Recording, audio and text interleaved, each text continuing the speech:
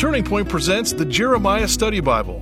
Jumpstart your Bible study with more than 8,000 study notes from Dr. Jeremiah to help you discover what the Bible says, what it means, and what it means for you. Available in the New King James and New International versions in standard or large print, as well as the English Standard Version in standard print. For more details or to order your copy, go to davidjeremiah.ca/JSB. This year, bring the celebration of Christmas home through Turning Point's online Home for Christmas channel. Fill your season with all your favorite holiday traditions, music, carols, laughter, inspirational Bible teaching, and more. All at your fingertips, completely free. To be played on your phone, your car, at home, or anywhere you need a little Christmas. Simply log on to davidjeremiah.org or turningpoint.tv.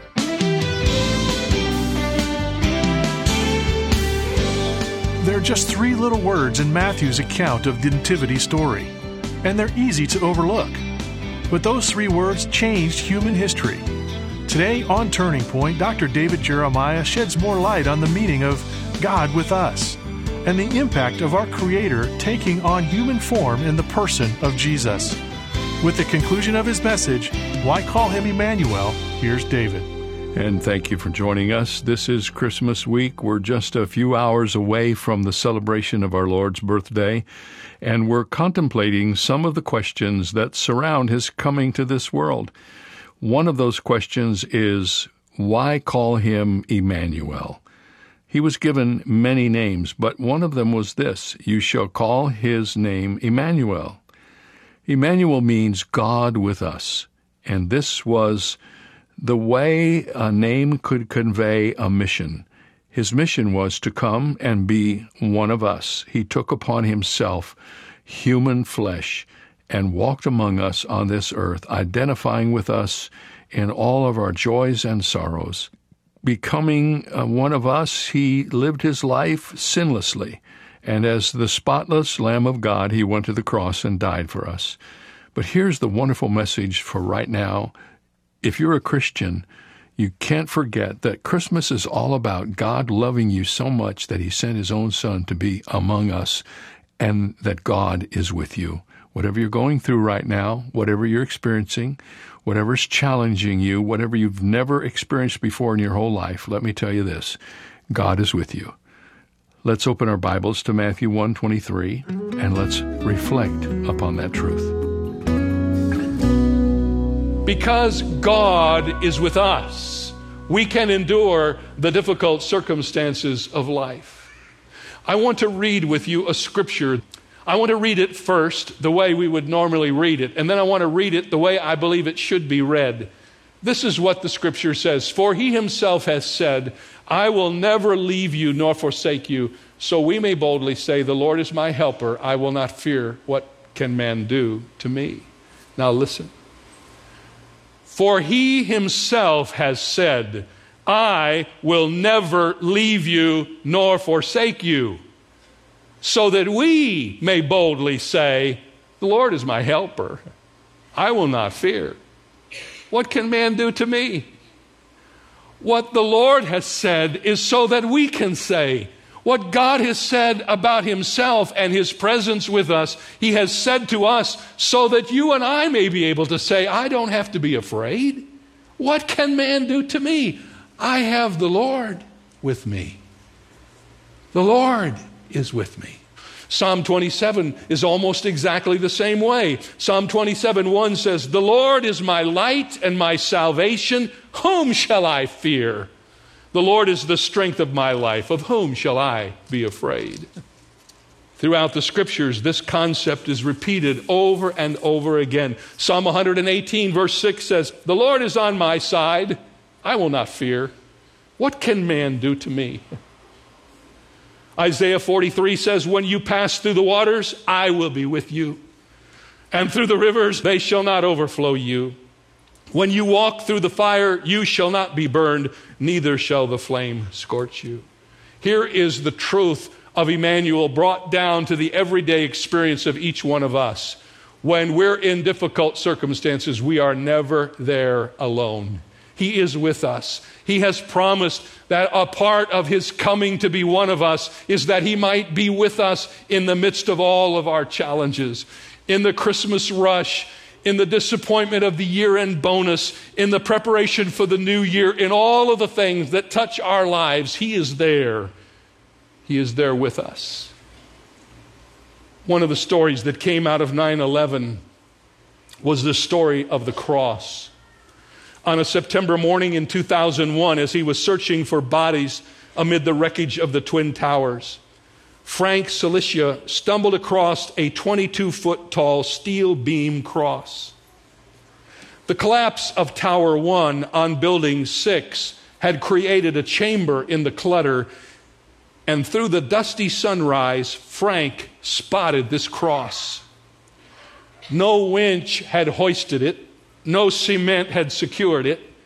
The iron beams stood independent of human help. Several days later, engineers realized the beams of the large cross came from two different buildings. When one crashed into another, the two girders bonded into one, forged by the fire. And when people would ask, where is God at 9/11? Where is the Almighty in the midst of all of the rubble? Frank and his friends would point and say, the cross is in the midst of the crisis. He is always there. Max Lucado once wrote, God gets into things, doesn't He? He gets into Red Seas and big fish and lions' dens and furnaces. God gets into bankrupt businesses and jail cells and Judean weddings and funerals and Galilean tempests. Look and you will find what everyone from Moses to Martha has discovered: God in the middle of your storms. And one of the blessings of knowing that God is with us is that He is with us to help us in the difficult circumstances of life. I am sure I speak to some today who are in circumstances like that right now.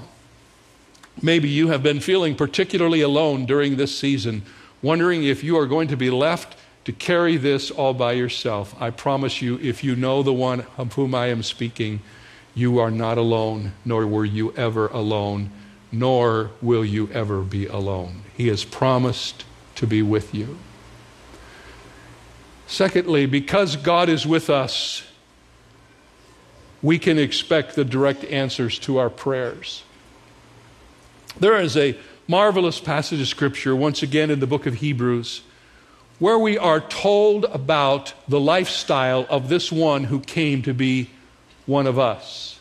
I want to read this to you, and I think you will immediately make the connection. Seeing then that we have a great high priest who has passed through the heavens, Jesus, the Son of God, let us hold fast our confession, for we do not have a high priest who cannot sympathize with our weaknesses, but was in all points tested or tempted as we are, yet without sin. What the writer of Hebrews has said is this: that our high priest, the Lord Jesus, this one who has come to be with us, has a vast storehouse of experience that encompasses every experience that you and I would ever have. He writes about the fact that he has been tested in every kind of weakness that is known to man, apart from having sinned. And that whatever it is that you experience, whatever I experience, whatever difficulty I go through, I have a high priest, I have an Emmanuel who has been there and done that. And when I go to him, he totally understands. Isn't it wonderful to talk to somebody who understands? Somebody who's been there, who's been through it. And the Bible tells us in this passage of Scripture that this one who has come to be with us is one who has walked where we have walked, experienced what we have experienced, and every sorrow and agony, every disappointment that we have known, the Son of God knew while he was on this earth. And having said all of that, the writer of Hebrews makes this point. Here is the takeaway. Because that is true, notice the rest of the verse. Let us therefore come boldly to the throne of grace, that we may obtain mercy to help in the time of need. Oh, wow, what a promise. This one who has known all that we are knowing, all the experience, all of the hurt, all of the sorrow, all the disappointment. This one has invited us to come. Notice, to come boldly. Just come and blurt it all out. Say, Lord, you've been there, you've experienced it. Let me tell you what I feel, what's happening in my heart right now. Lord God, hear my prayer. And the Bible tells us because of what he has experienced as our high priest, he is able to sympathize, to identify with our weaknesses. Because God is with us, we can face the difficult circumstances in our life. We can find direct answers to our prayers. But here's one that may be particularly for me and others like me who do the kind of thing that I do. But in essence, all of us here, in some way or another, are involved in some sort of ministry touching the lives of others. But the third point is this: because God is with us, we can embrace the demanding challenges of ministry. I made a startling discovery when I was studying the Old Testament some time ago.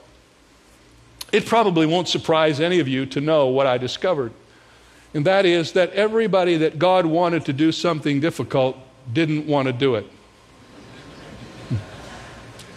Every time God went to somebody and said, this is what I want you to do, they had 100 reasons why they weren't the right person for the job. Sound familiar? And most of the time, behind their reticence to respond was fear. The thought that they weren't able to do it, that they couldn't accomplish it. Think of Moses. One day God came to Moses and he said, you know, these 4 grumbling, complaining, miserably unhappy Jewish people here in Egypt, 4 million? I want you to lead them out. You want me to do what? I want you to be the leader and take them out of Egypt to the promised land. And if you know the story, you've read it. Moses had his own little paradigm of why he shouldn't be the person. But I want you to remember what God said to him in Exodus 4:12. These are the words of the Lord. Now therefore go, and I will be with your mouth and teach you what you shall say. I couldn't help but throw in, don't you wish some people you know would take this seriously and let God be with their mouth? I mean, this is something we should probably just put in the footnotes of our message for today. God said, Moses, I know you don't consider yourself to be an orator, that you're slow of speech, and you don't think you can stand in front of this horde of people and lead them. But Moses, don't worry about it, because I will be with your mouth and I'll tell you what to say. Joshua had a similar problem. He was supposed to take the children of Israel into the promised land and help them settle the land of Canaan. And just like Moses, he was afraid. One day the Lord God said to Joshua in the first chapter of Joshua, have not I commanded you, be strong and of a good courage. Don't be afraid, Joshua. Don't be dismayed, for the Lord your God is with you wherever you go. When Jeremiah the prophet was commissioned to go to a stubborn people with the message of judgment and was told in advance of his going that, number one, they wouldn't listen to anything he had to say, and if by accident they happened to hear any of it, they wouldn't do it. And obviously Jeremiah wasn't too excited about that assignment. And God said to Jeremiah, wait a minute, Jeremiah 1:8, do not be afraid of their faces, for I am with you to deliver you, says the Lord. And to the disciples and us, the Lord comes with this incredible challenge to go into all the world and preach the gospel to every creature, baptizing them and teaching them everything the Lord has taught us and teaching them to observe it. And we stand in awe of such an assignment that is so overwhelming to us. And then we hear these words from the Lord, and lo, I'm with you always, even to the very end of the age. Can you imagine our friends Al and Sue Graham being called to go to a tribe of Indians to teach them the Word of God and discovering that they did not even have a language, that they had no written language of any kind whatsoever. And I can hear Al praying and saying, Lord God, I'm happy to teach these people how to read the Bible, but they don't have any language. And God said, Al, that's why I'm sending you there. I want you to write their language. You want me to make up their written language? How are they going to read the Bible, Al, if they don't have a language? All right. I'll do it. And for 50 years, this man and his sweet wife went to that group of people, and starting with no written language at all, they scratched out words and letters and sentences until finally they had a coherent language. And then, using the language that God had helped them create, they translated the New Testament into the Satir language.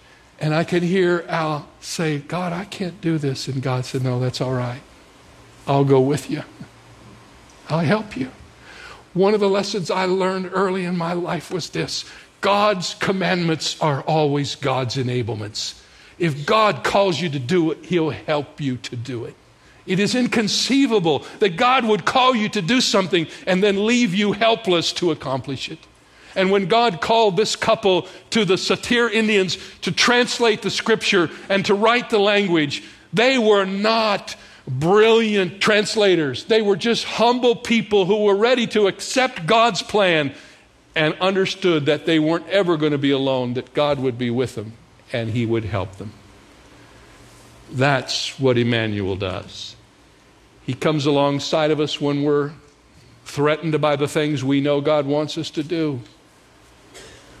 And He stays with it until it's done. So that's Emmanuel, God with us, helping us in our difficult circumstances, answering our direct prayers because of what He's experienced, and equipping us for difficult things that we would never be able to do without Him. I began with a story, and I'm going to take the literary license to end with one as well. For this, like the first story, helps us comprehend in a better way what it means that God has become one of us. Danish philosopher Søren Kierkegaard told this parable to explain why God communicated His love to us the way that He did. Here is his story. Imagine there was a king who loved a humble maiden. She had no royal pedigree, no education, no standing in the court. She dressed in rags. She lived in a hovel. She led the ragged life of a peasant. But for reasons no one could ever quite figure out, the king fell in love with this girl in the way that kings sometimes do. Why he should love her is beyond explaining, but love her he did. And he could not stop loving her. And then there awoke in the heart of the king an anxious thought. How was he to reveal his love to this girl? How could he bridge the chasm that separated the two of them? His advisors, of course, would tell him to simply command her to be his queen, for he was a man of immense power. Every statesman feared his wrath. Every foreign power trembled before him. Every courtier groveled in the dust at the king's voice. Why, she would have no power to resist. She would have to become his queen. She would owe him an eternal debt of gratitude. But power, even unlimited power, cannot command love. I mean, he could force her body to be present in his palace, but he could not force love for him to be present in her heart. He might be able to gain her obedience this way, but coerced submission is not what he wanted. He longed for intimacy of heart and oneness of spirit, and all the power in the world cannot unlock the door to the human heart. It must be opened from the inside. His advisors might suggest that the king give up this love, give his heart to a more worthy woman. But this the king will not, cannot do. The king himself could try to bridge the chasm between them by elevating her to his position. He could shower her with gifts, dress her in purple and silk, have her crowned the queen. But if he brought her to his palace, if he radiated the sun of his magnificence over her, if she saw all the wealth and power and pomp of his greatness, she would be overwhelmed. How would he know if she loved him for himself or for all that he had given her? How could she know that he loved her and would love her still, even if she had remained only a humble peasant? Would she be able to summon confidence enough never to remember what the king wished only to forget? That he was the king and she had been a humble maiden? Every other alternative came to nothing. There was only one way. So one day, the king rose, left his throne, removed his crown, relinquished his scepter, laid aside his royal robes, took upon himself the life of a peasant. He dressed in rags.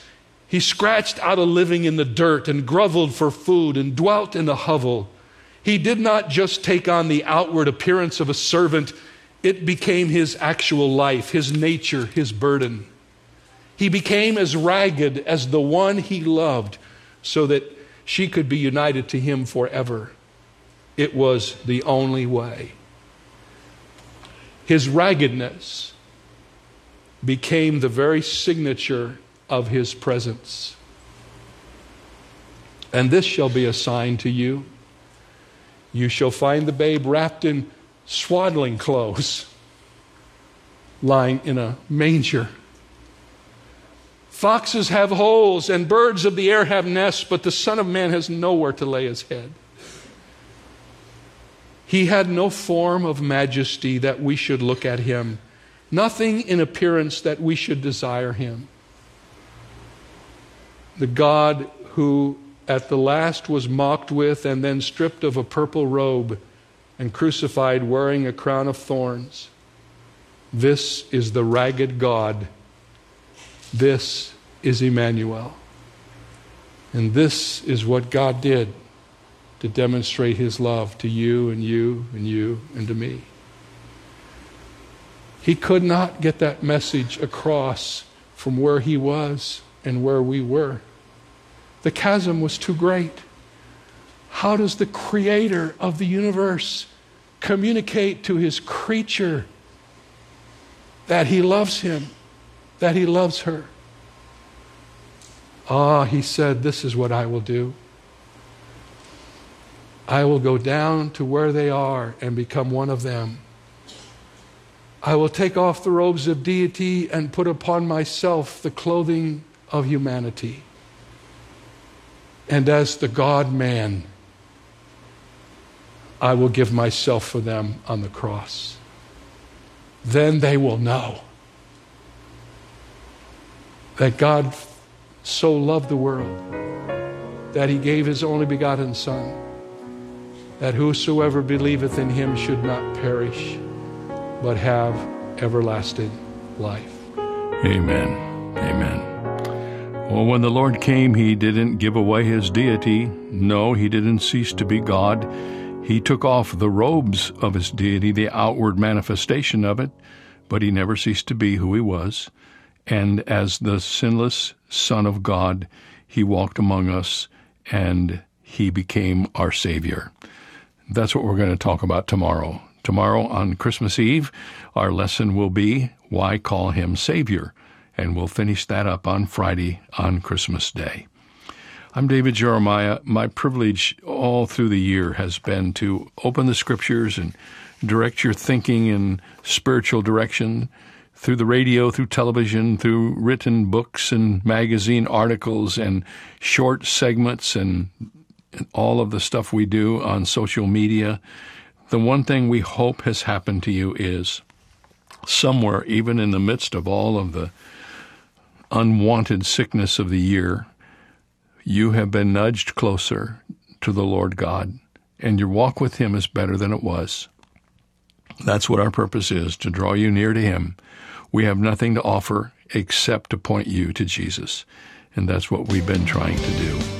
Hey, friends, before you forget it, make sure you ask for your copy of Strength for Today, the beautiful leather-covered devotional, which is our gift to those who provide an investment for Turning Point during the month of December.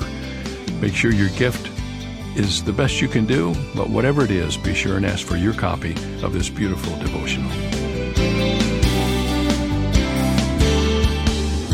Today's message came to you from Shadow Mountain Community Church and Senior Pastor Dr. David Jeremiah. We'd love to hear your story of Turning Point's impact on your life. Please write to Turning Point for God of Canada, P.O. Box 18098, Delta, BC, V4L2M4. Visit our website at davidjeremiah.ca/radio or call 800-946-4300. Ask for your copy of David's 365-day devotional, Strength for Today. It's filled with biblical truth for the year ahead, and it's yours for a gift of any amount. You can also download the free Turning Point mobile app for your smartphone or tablet, or search in your app store for the keywords Turning Point Ministries to access our programs and resources. Contact us today. This is David Michael Jeremiah. Join us tomorrow as we continue the series, Why the Nativity, here on Turning Point with Dr. David Jeremiah.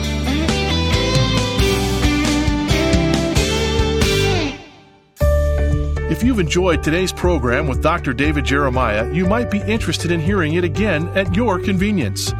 Stay connected to Turning Point by visiting our website at davidjeremiah.ca or by downloading our free Canadian mobile app.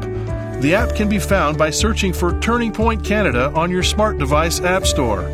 Create an account and order digital resources from today's program with easy one-click checkout at davidjeremiah.ca. No matter what happens in the world, God is still in control, a very present help in times of trouble. Let Dr. David Jeremiah help you start each day renewed and refreshed with his new yearly devotional called Strength for Today. This beautiful leather-soft book features short readings reminding you to hold tight to God's faithfulness and find wisdom from God's Word. Receive Strength for Today in appreciation for your gift this month.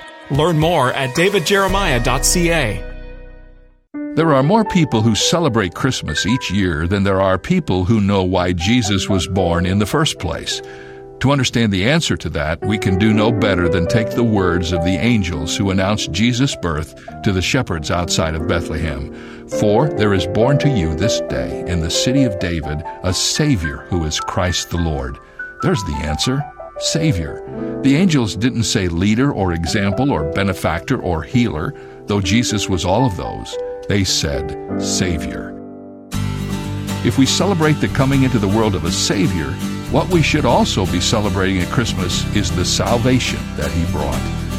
This is David Jeremiah, and that is the Christmas story on Route 66. Driving the word home this Christmas on Route 66. Log on to Route66Life.com and get your roadmap for life. That's Route66Life.com. Start your journey home today.